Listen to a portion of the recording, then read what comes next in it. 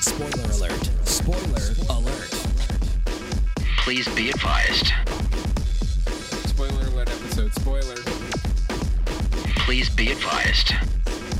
Spoiler alert. Spoiler alert. Spoiler alert. Spoiler alert.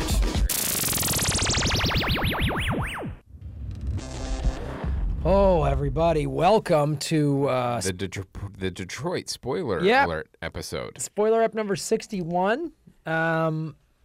So we've done over 440 some episodes total if you add them up. Wow, that's a lot of 381 episodes. regular eps, 61 spoiler eps. I put that at 442 if I'm not mistaken, which is halfway to 884.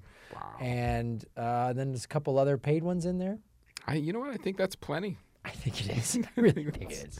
And considering the fact you've seen 2 movies at least per episode, at probably $18 a clip on those films at the theaters here in Hollywood, you essentially are losing money. Losing money on True. this Well, there's no doubt podcast. about that. But you've kept one production house somewhere in Hollywood afloat. Yes. You have been the sole benefactors for some Right. small, like boutique fucking movie maker. Yep. Good for you guys. Yeah. Annapurna should thank us for sure. Anyway. Well, folks, that's the sweet, sultry sounds of Mike Schmidt. Oh, I always talk before I'm introduced. Sorry. It's all right. That's Hi. all right. No, People it's can fine. read the description. It's not weird. It's not radio. Yeah. It's Well, not live I've been radio. on shows that where you have to literally sit there for 9 minutes until they say, "Hey, and by the way, our guest today is," sitting here Well, patiently. they don't know how the fuck they don't know how podcasts Do work. they make you, You see the wait person's name- outside the room? Sometimes I've Yeah. been outside the room. Sometimes you've been in the room. And look, don't put me in front of an open mic and expect me to shut the fuck up. I mean, you should, because I'm your guest on your show and I'll respect your laws and rules.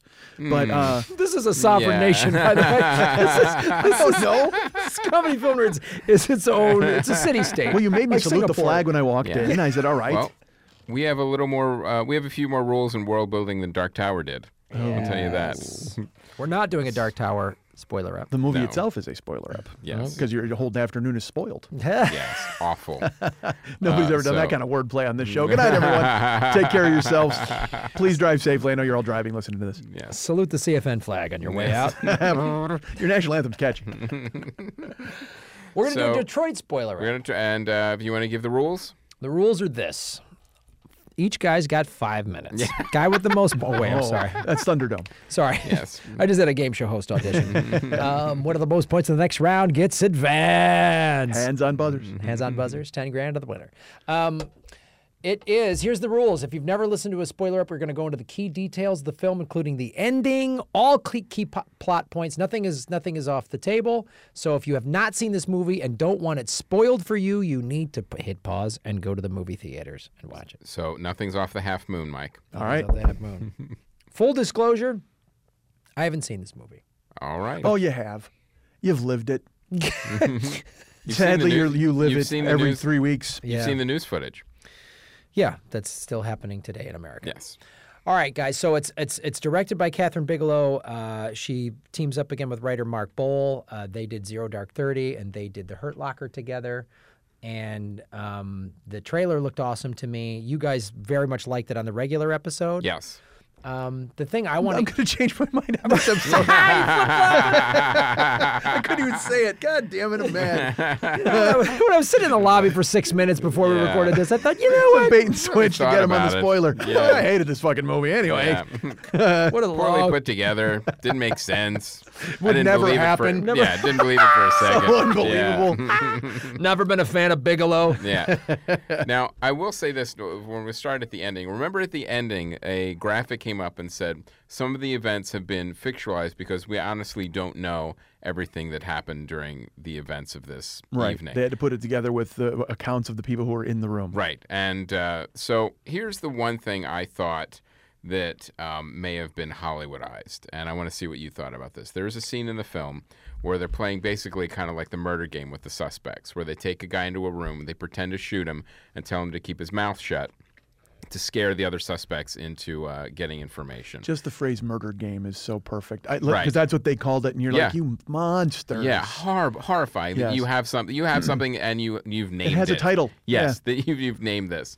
So it happens twice, but then they tell one of the other rookie cops to take another guy in and go, and they're like, oh, you haven't killed one yet. You go in and kill one.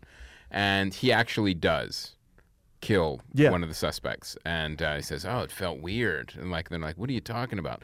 And the other cops are like surprised when they've already been, murdering people before that. Yeah.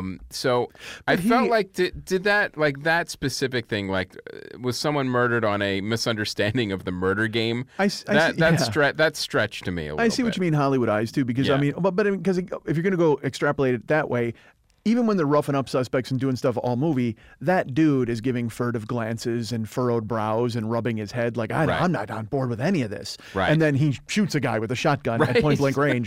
You're like, really? That guy flipped now? I mean, yeah. Because you get the peer pressure. We alluded to it in the original episode of this week's show when you said the fact that the cop, the main cop, becomes, everybody follows him and becomes in charge. And I said that thing where I was like, if people don't make missteps, if the one person does the right thing, none of this shit happens. Right. Well, that's also a testament to if you walk in acting like you know what's going on and you assert yourself, people will follow you and do what you say. Right. It just immediately became the Stanford prison experiment because then the National Guardsmen are beating people up and they're all following his lead. Mm-hmm. And he's just a rookie, like main fucking patrolman. He's been on the job like 2 years or whatever. He's still in uniform. Yes. Yeah, he hasn't made it to detective. Was the character's name's David Senak? Because that was the actual cop that it was named after. I mean, that's the actual cop. Yeah, no, I don't think they used his real name. Honestly, the names are a little blurry because it's a lot of shouting and yelling and a lot of slurs and shit like that. Right. So I'm trying to figure out who was who, and then I went to IMDb, and luckily they had that dude's picture with the cop that he played. It was the Maze Runner kid. Yeah, exactly. He's a guy, and I'll tell you what, he seemed really familiar to me. And I thought to myself, well, I've seen this guy in other stuff. And then I looked at his IMDb credits. I've never seen a movie this dude was in, so I don't know why he seemed so familiar to me. Mm-hmm. Oh, he's been in a bunch, but I'm trying to find him. Anyway, it was the main cop. No, it wasn't him. So, Aaron, we'll need your help. Who was the main cop in Was Detroit? it Will Poulter? Was that the actor? That's the actor. Yeah, I don't remember the name of the character, though. That's the thing. Kraus was the name of the Kraus, character. that's the name that they used, yeah. That's him, yeah. See, and he was originally slated to play Pennywise in It. Really? Oh, You see that because he's smell. got a creepy look about Yeah, him. yeah. There's no question. He's in War Machine. Yes. He's in The He was in Revenant. We're the Millers. Yep. That was, He's been around. He's done a lot of stuff. So he apparently. Well, here's I'm why. sure he doesn't want to be known as the kid from the Maze Runner. No, absolutely not. But the reason I bring it up is they did an article in the LA Times about a week or so ago giving a whole sort of preview of Catherine Bigelow in this movie. Do we need to tell people what Detroit is, or they know if they're listening to the spoiler episode, they already fucking know? Like, Well, tell the whole story. Give a little quick synopsis, I guess, of what it is. So, Well, it kind of the thing an that actual event. It was a it's an 3-day actual riot event in Detroit, 1967. But the like Mike was saying before, like the second act of the film is basically this incident at the Algiers Hotel where basically a toy gun, a flare gun goes off because a starter pistol's messing around. They think it's a sniper, so then all of the cops descend upon this hotel. And then they start looking for the pistol. They can't find it. They throw everyone up against the wall, and then basically the murders start happening. But the in first real life, half, 3 men died. Yes. Well, they psychologically torture and beat everybody in this Everybody, hotel. Women, in the hotel. Men, indiscriminate, young. Wow. They don't care. They're just Yeah, 2 white girls. a white girl turns around, gets a gun butt to the head. I mean, Right. and then at the end of the movie, we get an actual photo of her. She still has the scar on her head in a photo of a graduation photo. I mean, it's Right. insane. So- So they don't discriminate. Everybody gets No, it. yeah, it's brutal. What's interesting and what's is her great filmmaking is the way the stage is set for this incident to happen. Like, it doesn't happen in a vacuum. You see the riots, you see the unrest, you see all of these things unravel in Detroit that lead up to this incident. You see the corrupt cop. Before this incident happens, he's already shooting at a suspect running away, and the suspect bleeds out under a car from a shotgun wound. So And I have a question about that again, because Yes. also, like I said, there's all those signposts where you go, if this guy would have done the right thing, none of this happens. Because Kraus, this cop, there's a guy looting groceries. He shoots him in the back with a shotgun. Yes. The guy hops a fence and gets away, and then he bleeds out to death in a car, under a car. So then they go to the station house, and it's such pandemonium because they have so many rioters, all this. A homicide detective calls Krause in, gets his statement, and then says, I'm recommending murder charges. You don't shoot a man in the back when he's running away from you. Yeah, I'm recommending murder charges. And then he Get says, back out on the street. Get back out on the street, yeah. And so he turns loose, because again, essentially what you've done is you've said, hey, look, that guy goes, I have no future anyway. So I have carte blanche to go start murdering everybody. I'm going to charge you with murder, but go out on the street and do your job. But they're so harried and they're so overworked. I mean, they're calling people in for triple shifts. He just lets the guy go back on the street and go to work. You see the overcrowded police stations that are just filled with black people, like literally sitting on the floor. They're all in handcuffs. Whose prisoner is this? Nobody knows. They can't even walk through. It's so jammed in the police stations. So you have to do that to set the stage for the story. It was like so perfectly done. So we get all the tension and horror of that, but then we also get all the hope, and we immediately like Larry. We love the band. We love the characters. You empathize with them instantly because they have their dreams stolen from them in an instant because of the riots and things that are happening outside. And they're trying just to live their lives. Right. That's all they're trying to do. They're not looting. They're not doing in any all sort of these trouble. other things. They wind up on a bus that gets besieged by looters and people rioting. They have to get off. And so then they go to the motel, they get a room for $11, and then they just start hanging out at the pool, and they meet like the white girls, and they meet some other people. Like nobody knows one another. There's a group of like 4 dudes who are friends, but everybody else is just at the motel kind of holing up and partying and having some fun and avoiding all the chaos in their neighborhood. And then one guy fucks around, shoots a starter pistol, and then that's it. The cops come over and bust that. And so, and you're already invested in all of the lives of everybody in the hotel. You know who they are. They're from Ohio. These people are from here. These guys, and there's also a great scene upstairs where you can see it essentially tells you what it means to be African American in Detroit. The guy says they do a little play with the starter pistol where he pretends that he's angry at his friend for eating one of his hot dogs, and then he shoots him, and everybody freaks out. Then he goes, "Now you know what it's like to be us." Because he does the whole white cop, hey, what are you doing on my street, N-word, whatever, and da-da-da. And it's brilliant because it shows you what they live with every day in that town. And then they're fed up. You can get a whole lot of whataboutism where you go, oh, well, they shot the starter pistol. They kind of asked for this kind of shit to happen. Don't do dumb shit. You won't want dumb shit to happen to you. And you wonder, too, like, what if the cops, when they came in, they would have found the starter pistol right away? That was one of the things that escalated the tension in this incident was they were searching. They couldn't find it. None of the suspects knew where it was. And they're like, well, we have a sniper here. We got to find a gun. So those cops were not leaving until they found the gun. And I know that mentality of, well, why didn't one of them just say it was a starter pistol and somebody shot it? But at the same time, these people are just living their lives. And these cops descend upon them, start beating them, throw them into a wall. Why would you help them? Why would you ever come across and do any? It's literally war. It's you against them. Like, the only guns that are in here are the ones you guys brought. Yep. And the suspect that did shoot the starter pistol, he's the one that panicked first, and he's the first murder of the night. Gets the shotgun. Well, he literally comes running down the stairs. He's completely unarmed. He turns the corner, and Krause shoots him through a glass door again in the back with probably the same shotgun. Jesus. And then plants a knife next to his body. Right. Because he didn't get to plant evidence on the other suspect who he shot that bled out into the car. Right. Well, it's good that that's not still happening today, and now there's video camera footage of just cops planting shit. It's unbelievable. The only difference between today and then is now everyone's got a camera. It still doesn't mean cops are convicted. They still get goddamn acquitted. Like the Philandro Castle case, you watch the video footage on that. Here's a legal gun owner.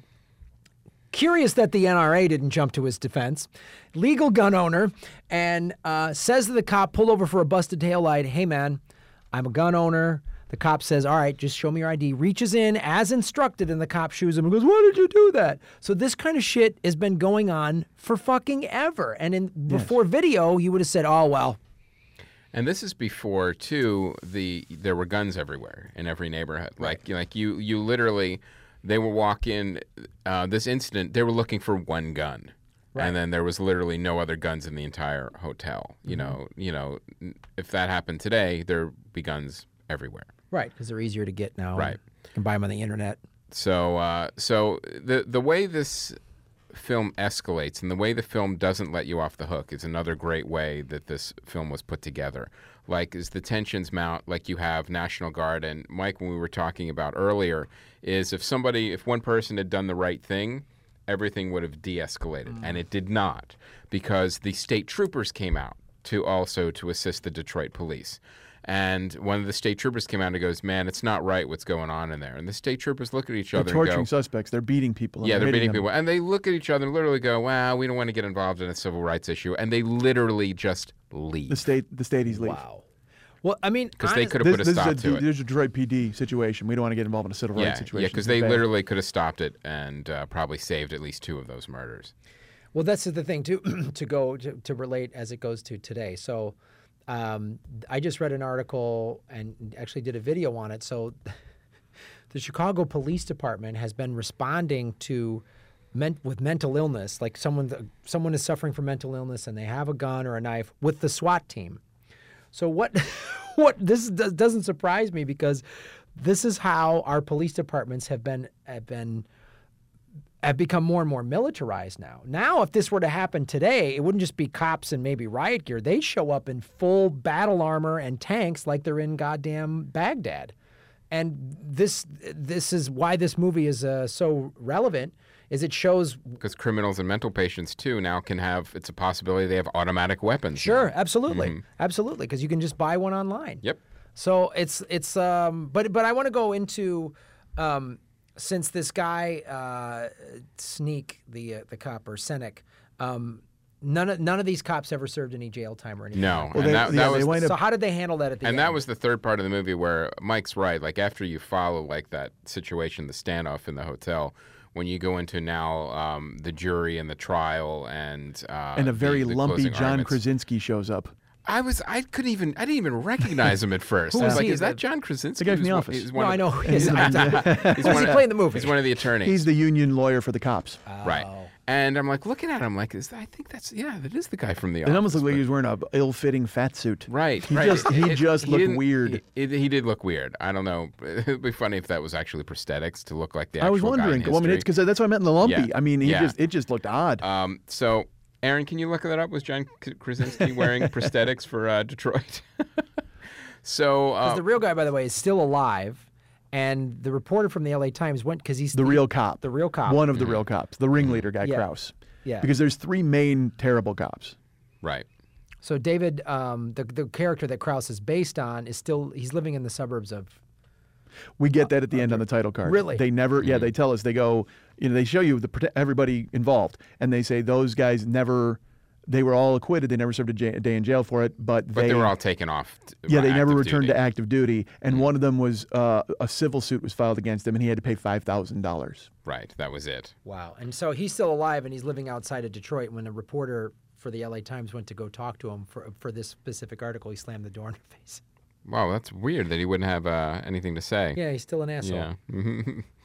Well, Murdering asshole. But right, yes, he's a terrible monster and awful, but maybe he's spent the last 50 years drinking and trying to forget the fact that he was a monster as a young man and has no interest in having a scab torn off and revisiting the fact that he was such a terrible monster who ruined so many people's lives. Maybe. I'm Maybe not- he's like, fuck him, I was doing my job. Could be that too. But I'm just saying. We will never it's know. such an odd coin flip to analyze this from any. I'm not. Right. Look, I'm not empathizing with this motherfucker. I mean, you kill Oh, people. fuck him. I don't give a fuck what his last 50 years have been and how many drinks he's had. He can kind of suck it. Which You know is what I mean? fine. I'm just saying that if a reporter came to my door 50 years after I did the worst fucking thing I'd ever done in my entire life, I'd slam the door myself. Yeah, I don't know. probably. I might go, yeah, let's talk about it. I was wrong. Not after 50 years. You would have done it before. If you were going to do that, you Yeah. would probably have done it before that. But I'm not a murdering cop. You cocksucker. Anyway, back to the film. So how does it end in the courtroom? You're not a murdering cop. Like I said, the opening sets up where you really feel for everyone. You get invested in all Yes. of their personalities. Then the second half is the brutality. It's got to be 45 minutes in that hotel easily, maybe an hour. And now I will say this too. Again, this is Catherine Bigelow's great filmmaking. The third act is short because we already know we don't drag out a long court scene. But again, we see- get a lot of objection overruled, Yes. and we get a lot Yep. of the African Americans who were in the hotel are on the stand. Like Larry gets, Larry's life is destroyed. right. Larry, he's a promising singer. He's the leader of the Dramatics. The Dramatics are an actual band who then go on to have hits. Yes. So he's the leader of the Dramatics. Well, his brother gets murdered in the hotel. He's beaten all night long. And one of the most obscene moments for me of the movie is the cops make them pray. The cops have them all up face against the wall, and they go, "You better fucking pray." right now that I don't start killing all of you, and I mean loudly. So he makes everybody, every person, the white girls, the African American guys, they're all praying loudly to their Jesus, their God, and the cops are laughing at them and going, "You need to pray." And then this Larry character, who's the lead singer of the Dramatics, he literally starts singing. And he's singing almost a hymnal that he's making up on the spot. He gets on his knees and he's singing, and the cops point at him and they go, "He's really fucking praying," and they start laughing, and you're sick then because it makes sense to me later why he doesn't want to sing anymore. Right. Because he had to Exactly. sing for his life, essentially. Right. And it's now associated in his brain with the death of his brother and the horrible torment and treatment. They made him, it was such a slavery moment. Right. Where it's like, you dance, boy, do what we say, Right. and they all do. They have to. There's nothing else they can do. So he doesn't stay with the band at the end. In fact, he sings in a church choir, and that's And he pretty basically much it.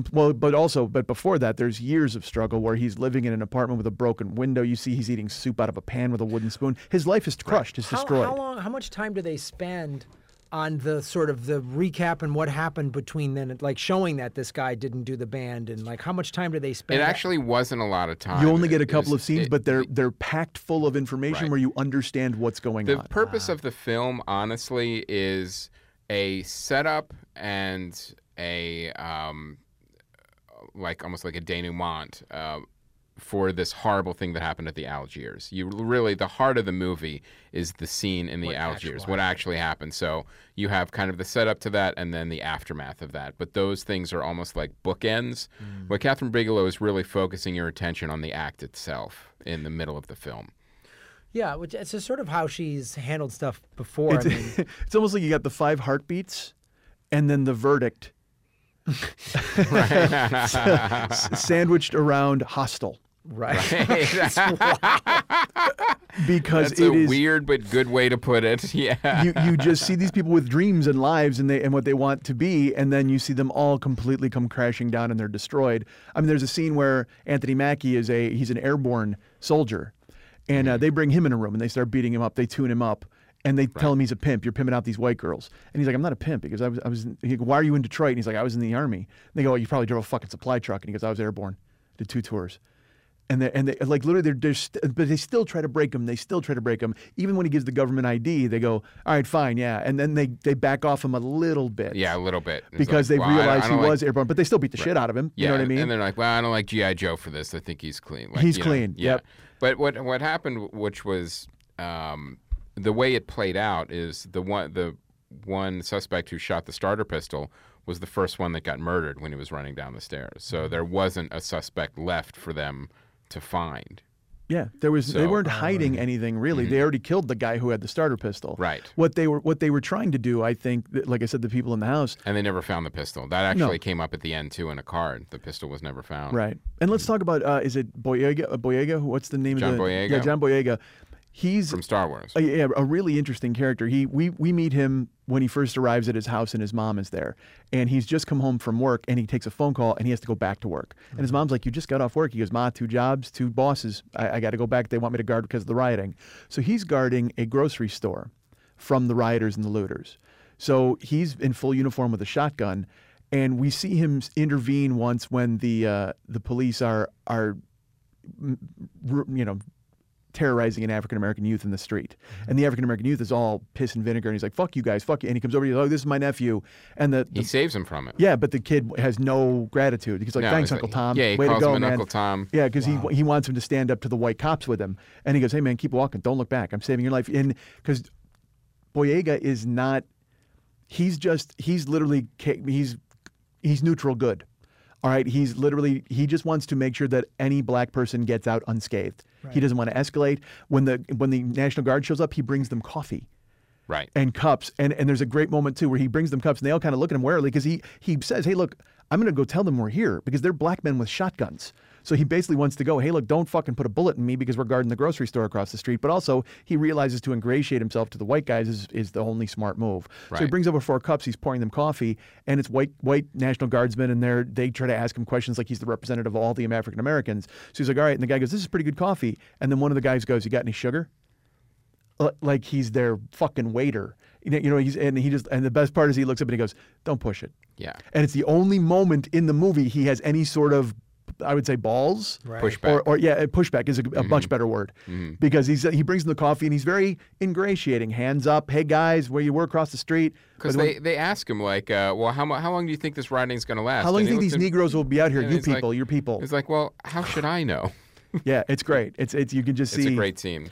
And then he later on, and again his fate. He gets a little bit lost in the He's in the weird whole, though. He's like a weird Greek chorus. Like, why are they letting him hang around at all? right, because he's a security guard. He's there as a witness to what happens at the Algiers, but he doesn't really affect the outcome He's much. not a cop, and he doesn't get the respect of the cops. Right, But he's also not one of the black guys up against the wall. He's just, again, Right. he's literally an observer. He just kind of floats around in the background, and he's involved in all of it. He also saves one of the guys who's about to get really tuned up, and he goes, "No, I'll take him, because they're beating the shit out of him on the floor." Right. And they give him a knife. They beat up a suspect. They put him on the ground. They put a knife next to him. They go, "You want to stab me, don't you? Why don't you pick it up?" They go the Shane moment. They go, "Hey, Right, grab right. it. Why don't you want to stab me?" Then one of the cops is mouthing off. That cop looked like Dermot Mulroney slept with R.E. Gross.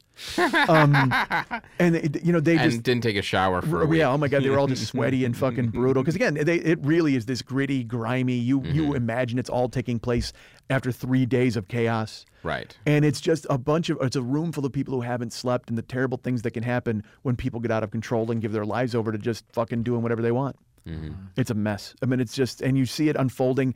And like I said, it's shot very much like a horror movie, that center Yes. section, where you don't, there's a scene where those two guys, like I said, they try to escape, Larry and his brother, and Right. they run into a basement, and there's flashlights going, and then there's a guy coming in through a door, and then they see a Yep. face in a window, all like these little tiny jump scares, and they have to go back to the real horror. Right. They Yeah, they they can't get escape out. into an actual horror movie, but then they have to go back to what they've been Right. experiencing. Like even like the National Guard, you could see some of the young guys like, well, what do we do? Like Mm-hmm. how we weren't trained for this specific situation. Like what are we supposed to do? And like I said, it goes straight Stanford prison experiment because the National Guard just follows the cops lead and they play the Right. murder game. They Yeah, do it. with They them. beat up the suspects. They call them the N-word. They do all of that until Right. a real murder happens. One of the National Guardsmen sees one of the cops shoot the other guy at point blank range, and then he goes, let we're me le- get one of these guys out of here. Yeah, and he goes and he saves one of the dudes in the other room, and then that dude, another guy saves that guy from the back, but the main National Guardsman goes, "All right, we're leaving. Right. We're done," and they split.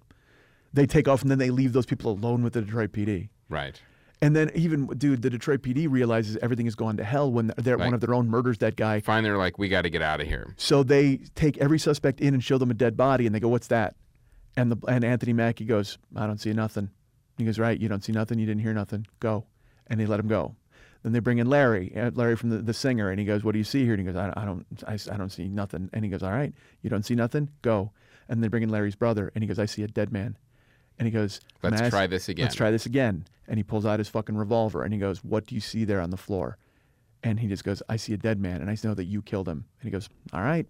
He executes him right there in the room. Right. That was one of the other murders. So that's the third guy who dies. That's what I'm saying. It's you see the naked, unbelievable horror and aggression. Because It you just- see weird like there's a couple moments like when that guy screws up the murder game and he kills one guy like the head bad cop. He's like, "What? You're so surprised that this happened? Like you're like, oh, you're not supposed to kill them. Like, well, you just did. This is like You're your killing second-" people? Yeah, Yeah. you're killing people all the time. Why are you so surprised? Yeah.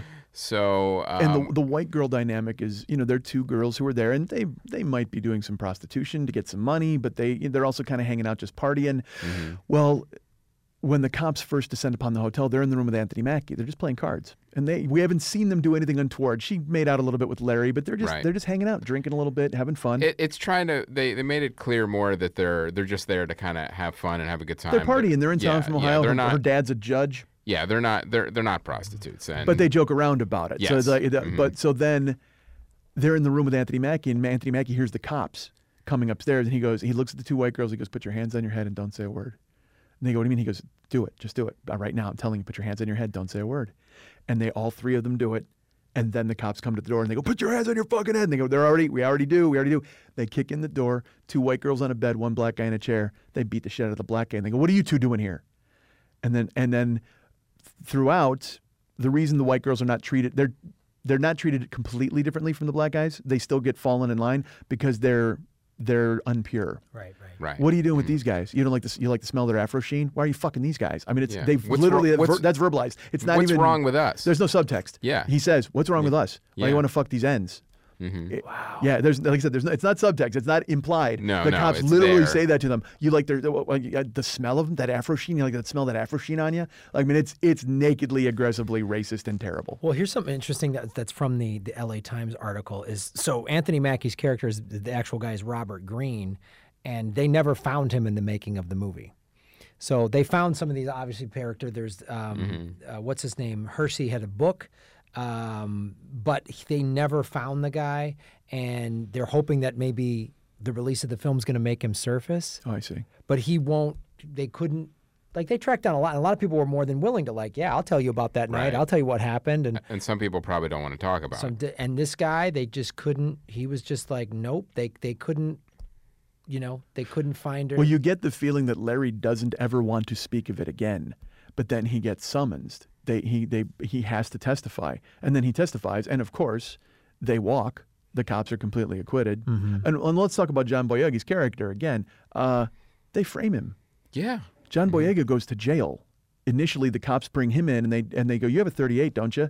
So Yeah. he's the black security guard. He gets pinched and caught in the wash, and you see him because again, all movie long, he's been this neutral. Hey, everything's fine.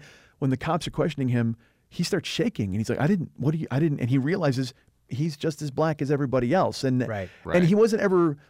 I never thought he was an Uncle Tom. He was literally just trying to be good. Let's all be good. Can we all He be was okay? trying to save lives. Exactly. And then he winds up charged with the murders.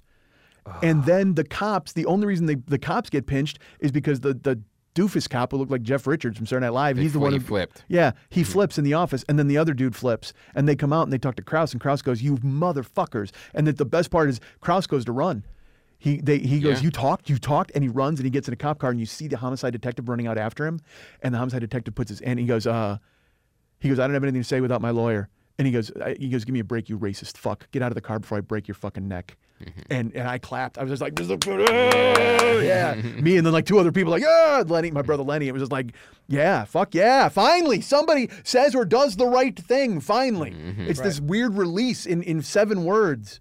Right. And you're rooting and waiting, even though you know they're going to go to court and never get fucking put in jail. Right. But at leust you get some relief in for 10 seconds. It's such a claustrophobic, that whole scene in the hotel. And also the makeup work. I would give Oscars if we do that sort of thing for makeup or whatever, because the bruising is steady. Like they're all unmarked, and then as they're Right. getting beaten up and as they're getting hit, eyes are swelling and Yep. cheekbones It's all are reddening. realistic, yeah. I mean, it's over real time. You see, all of a sudden, an eye is swelling shut. I mean, it's just because they're getting beaten constantly and shoved into walls and told to turn around and shut the fuck up. And who do you think you are? And I will kill all of you. Literally, there's not. Again, like I said, there's no vagaries. There's no. Well, you guys better tell us, or you don't know what'll happen. He's literally, I will put bullets in your head. Where's the gun? You will be murdered. I will. Yeah, and then they do the fake thing where they murder guys in the other room. He tells them flat out, I will kill everybody here. Until you tell me, and then they start picking them off one by one. Right. And so they realize we're going to die in here. We are going to die in here. That's why I mean by claustrophobic, and also the realization of they know, even if they were to say, because once the first guy's dead, who they saw, they know Carl's dead. If they say, well, it was a starter pistol, we were just fucking around, they're just going to execute everybody. Right. And because they can't have it getting out that they shot a guy for a starter pistol. They Right. all know they're dead from the jump. Because they get acquitted because it's like, oh, it was the defend our Oh, for dude, our it's lives. every single cliche you could ever imagine. You know what I mean? Right. And then every black person who testifies gives a real calm reading of what took place in the room, and they bring up all their priors and all their past crimes and how many times they Right. went to jail and what did they, basically with the what were you wearing? Were you asking for it? They Right. all get that. Finally, I'd like to know if that's real. One black witness flips on the stand and goes, "Fuck you! I'm not talking anymore. Fuck you! Why are you asking about me? They killed my friends. Why are you?" And he gets escorted out of the courtroom, and a cop stands up to kind of body him, and he goes, "What are you going to do? What are you going to do?" Because the courtroom is half blue, half black. Right. It's literally all family and friends and African Americans, and then all cops in uniform. Right. And when they are announced not guilty on the assault, not even guilty of assault, dude. Right. And then they get acquitted of the murders, and it's half horrified and half like the cops all jump and they're all shaking hands, and it's just this. It's football. It's our team won, your team lost again. Wow. Yeah, it's not sugar-coated in any way. No. But that's it's an important film. I think everyone should see it. I hope the marketing can really ramp up a little bit so more people can see it. I'm worried that this will be like a Fruitvale Station where it never gets the marketing push that it deserves. So more people can see it. So I'm hoping word of mouth. It's a hard sell. I mean, yeah. you're literally saying, "Hey, go watch this textbook," because Right. it is. There's no, in the Mm-hmm. again, like I said, the first 30 minutes there's singing and there's brightness and there's hope, Right. and then hope is steadily. Although at the same time, there's also rioting and Of course. and all those. It's all things happen, contrasted, too. but again, but hope isn't just lost in this movie. Hope Right. is beaten to death. Hope is dragged outside and tied to a car and dragged down a dirt road. To give you an idea, again, I'm going to read from this excerpt in the L.A. Times. They interviewed Julie Delaney, who was one of the She's the one who gets the gun butt in the face. yeah. And she said, so I'll just read this. She goes, Delaney, then a teenager, had joined up with Malloy and filed some bands in Detroit in the summer of '67. They're at the Algiers because it only cost barely $10 a night.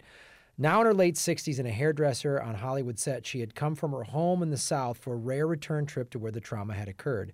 She took it all in. Right there is where you registered, and this was the pool, and this is the breezeway between the maid building and the annex where it all happened. She let the memories filter through. People were begging for their lives. I just kept thinking they killed 3 people. There's one person they haven't taken. Then I'm next. I remember the voice of the cops yelling again and again and again. She said, you know what happens in the movie is like the Smurfs compared to what really happened.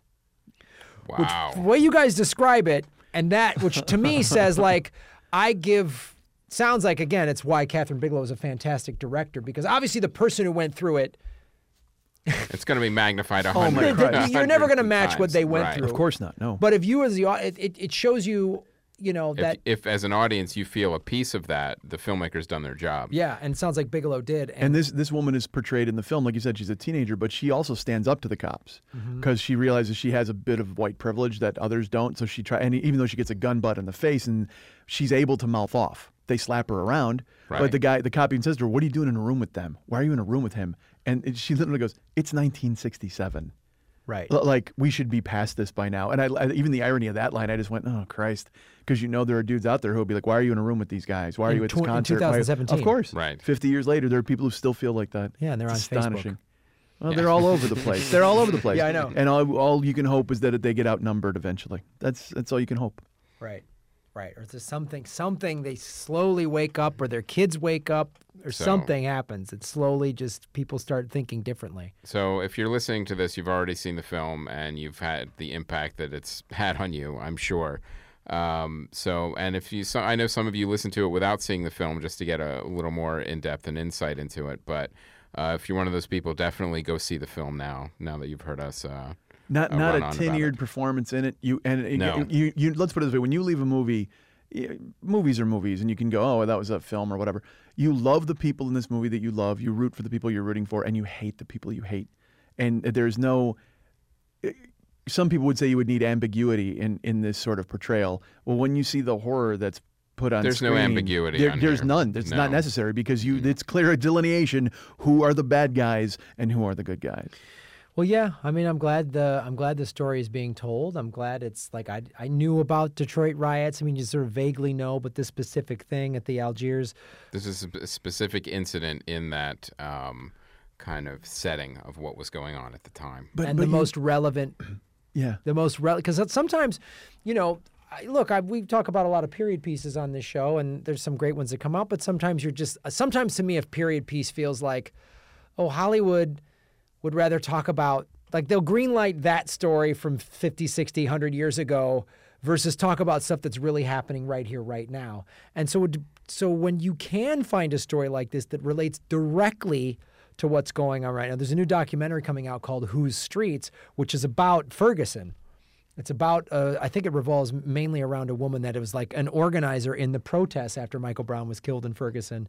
And so those kind of stories need to be told, but you also need to hear those stories and have the knowledge of this actual event that happened 50 years ago. Right. And I applaud that it's being made, and I applaud that, like we talked about at the top of the show, or at the other episode, maybe the $34 million budget is a good thing. It's all up on the screen. No one got $20 million for this movie. Right. But the horror, the true horror behind a piece like this is when you watch it and like we said, you need to shine lights on incidents like this. But when you realize there are thousands of incidents like this that have not had lights shown upon it. And you just see the horror and terror that went into this one night with this group of people, and you realize that was happening then, it's happening now. It does not stop. And you wonder what you can do to try to work against this sort of terror or horror or ignorance, and you don't know what to do, and it's frustrating. And it's a frustrating movie to watch because, like I said, it's once the tension and the gripping nausea of the hotel scene ends and it goes in courtroom mode, it's just beats and boilerplate because you go, all right, well, this is going to happen and they're going to make them look stupid and they're going to get off, and you're just throwing your hands in the air going, can logic win out once? Could it ever win out? I think, and we got there quicker too, like we were saying. Oh, yeah. Where the heart of the movie is the middle. I think, to answer your question, Mike, what can we do to do this? I think America, and it starts with every person individually. We talked about this, I remember after the election a little bit when we had J.B. Updike on, and we did the either the 13th spoiler ep, I believe we did with him, or I'm Not Your Negro. And those two movies, especially I'm Not Your Negro, I would recommend watching if you haven't. America needs to stop living in denial. America is living in huge denial. America needs to sit down and go, you know what? We are a racist, violent country, and we need to do something about it. We are not addressing guns. We are not addressing mental illness. We are not addressing the race issue. We are not addressing any of these things. We keep wanting to think it's this little incident, or it's this little thing, or this little community, and we don't want to address it across the board, right? We just don't want to admit it. America wants to still think that we're the good guys. We're not. Movies like this will help with that for sure. It'll, I'm hoping movies like this will move the needle a little bit. I can't accept that America is a racist country. There are racist elements, and certainly the people in power are unfortunately doing everything they can to. Mike, how can you say you can't? The whole country because is racist. There's a lot of people who are also fighting against it or trying to change it. I'm not discounting when I say America is a racist country. I'm not discounting the people that are fighting against it. But I'm saying the problem is we don't want to admit that by and large, societally, institutionalized, and culturally, we have serious racism in this country. Of course. But until we admit that, if we keep going, well, not everyone's bad. We have work to do. We can't keep saying that like, well, not everyone. It's little groups. This is a very racist country. This is a country where if a white supremacist kills somebody on a train, he's not called a terrorist. He's called a lone gunman. Lone gunman course, wingnut. Absolutely. It's all language. It's all there's a war of everything going on. Any of that. We don't want to deal with it, and I think we need to to quote James Baldwin, and I'm Not Your Negro. He goes, America has a sickness. America's a brutal place. And we keep thinking these are isolated incidents. Fuck, 2 people were shot last weekend in my nice beach neighborhood, right? So where were you? Santa Monica. No, where were you? None of your business, Mike. What I do on my time during my birthday weekend is how This didn't make the papers. How do you know about this incident? You know what I did for my birthday? Maybe I acted out a little death wish. Maybe that's what I did. Maybe I'm keeping the streets clean. But you know what I mean? I think America just needs to sit down and go, wow, we're out there. We're in 7 or 8 wars because we need oil. You know what I mean? America doesn't want to face any of it. We don't want to know how the sausage is made. Have you talked about any of this on your other show? Every fucking episode. And that's why I have a loyal following. Yes. So, any closing thoughts on the film? I think we've covered it pretty thoroughly. I think people need to see it. It's a hard watch. It is a hard watch. It's There's made no question. incredibly well, and it's it's a story that needs to be told. Unfortunately, it's a story you're going to say in your head. You go, I've seen this. I've seen this. Right. I'm going to keep seeing it. But until it's fixed, you got to keep shining lights on it and pointing these things out. And also, just from a filmmaking perspective, the way it's set up, the way it brings you through the story and into this world, it's just really solid filmmaking. I saw a great word used. Muscular was the word that they used about Catherine Bigelow's directing in this movie. I mean, there's forceful. No punches are pulled. No feelings are spared. You see all of it. I mean, it's just all up there. She's a solid director. She's a solid director. She's on a short. She's a monster. It's gorgeous. Directors. So it's something. I think everyone should see this film. It's a really good film. It like I said, there's different movies that put this into perspective. Like you could say Hidden Figures also tackles racism, but in a much different way, and a much more sanitized way. But it still tackles racism. It's still a very important film. Whereas this movie is just brutal and visceral and in your face about racism at a specific time in our country's history. I think these are the types of movies that deserve a larger marketing push. But honestly, I think this movie will get a larger marketing push, not now, but come award season. Well, I also think hope this will just get it. social media. I hope enough people watch it and spread the word online. Again, tough watch. It's a tough watch. It's and not also, a movie I think I could see again. It's one of those movies. All right, I've seen it. I don't think I need to see this movie And again. a real challenge, I think, is because it hits so close to home with actual incidents that have just recently taken place. Yes. There's a lot of fatigue out there from people who are just like, I can't again. I can't with this. Right. Because I have to admit, even that flashed through my head last night when I'm watching it. I'm going, I've seen this story and I know And that the could be ending part and of I it. fucking hate it. And that could be part of the reason where it didn't do as well opening weekend. Yeah. Well, you know why? Because you could watch this movie in 45-second clips on YouTube, just yeah. with different Right. people starring in each clip. Right. And you could just watch the news. Oh, here's this cop, and just type in acquitted cops, and just see the 12 cops. You know what I mean? Like a guy got choked for selling cigarettes to death. And I would recommend, yes, Googling that, because do not put in menaced dramatics, because you will not get nearly as many hits on that if you're looking for something relating to this film. So, all right. Well, that is our episode. Spoiler ep. Spoiler up 61. Mike Schmidt, where can people find you? You guys can get me at Mike at MikeSchmidtComedy.com. I'm at Facebook.com/the40-year-old-boy. I'm at Twitter.com/the40-year-old-boy. And you can find me at Snapchat and Instagram for some reason. I'm going to go to jail eventually for being on Snapchat. It was You one of look those very things that just- confused. Like, did like a nephew sign you up for Snapchat? I like the picture of the ghost, and then I put it on my phone, and then all of a sudden I'm like, oh, is this what this is about? It's literally it's mocks. It's just Snapchat just mocks old people because it's text. It's text that disappears. So then you Right. don't remember what it said. It reminds you that your failing memory is just prevalent into your life. How long does it last? Isn't it like almost? You like- can choose. It can be You can 5 choose. seconds. It can be 10 seconds or whatever, and that sort of thing. And it's made to send your cock to people. I always tell people it all the time. Basically, now I don't use it for that certainly. So So cock please checked. add me. But I'm Mike 40YOB on Instagram and on Snapchat. Yeah, All hashtag right. Mike's cock. Thank you, Aaron Brungard, on the ones and twos for doing a fine, fantastic job of the All Things Comedy bunker and studio. And check out Detroit. I guess anything else? No, and look for the Sorry. the kidnap spoiler. ep Yeah. that Sorry. we'll be How about doing that? later. Just sorry. Yeah. Watch Detroit. Sorry. Yeah. Yeah, we'll be doing a kidnap spoiler up, covering some different themes. Yes. And all right, thank you, Mike Schmidt. Thank you, Aaron. My name is Graham Elwood. I'm Chris Mancini, and as always, remember, Han shot first.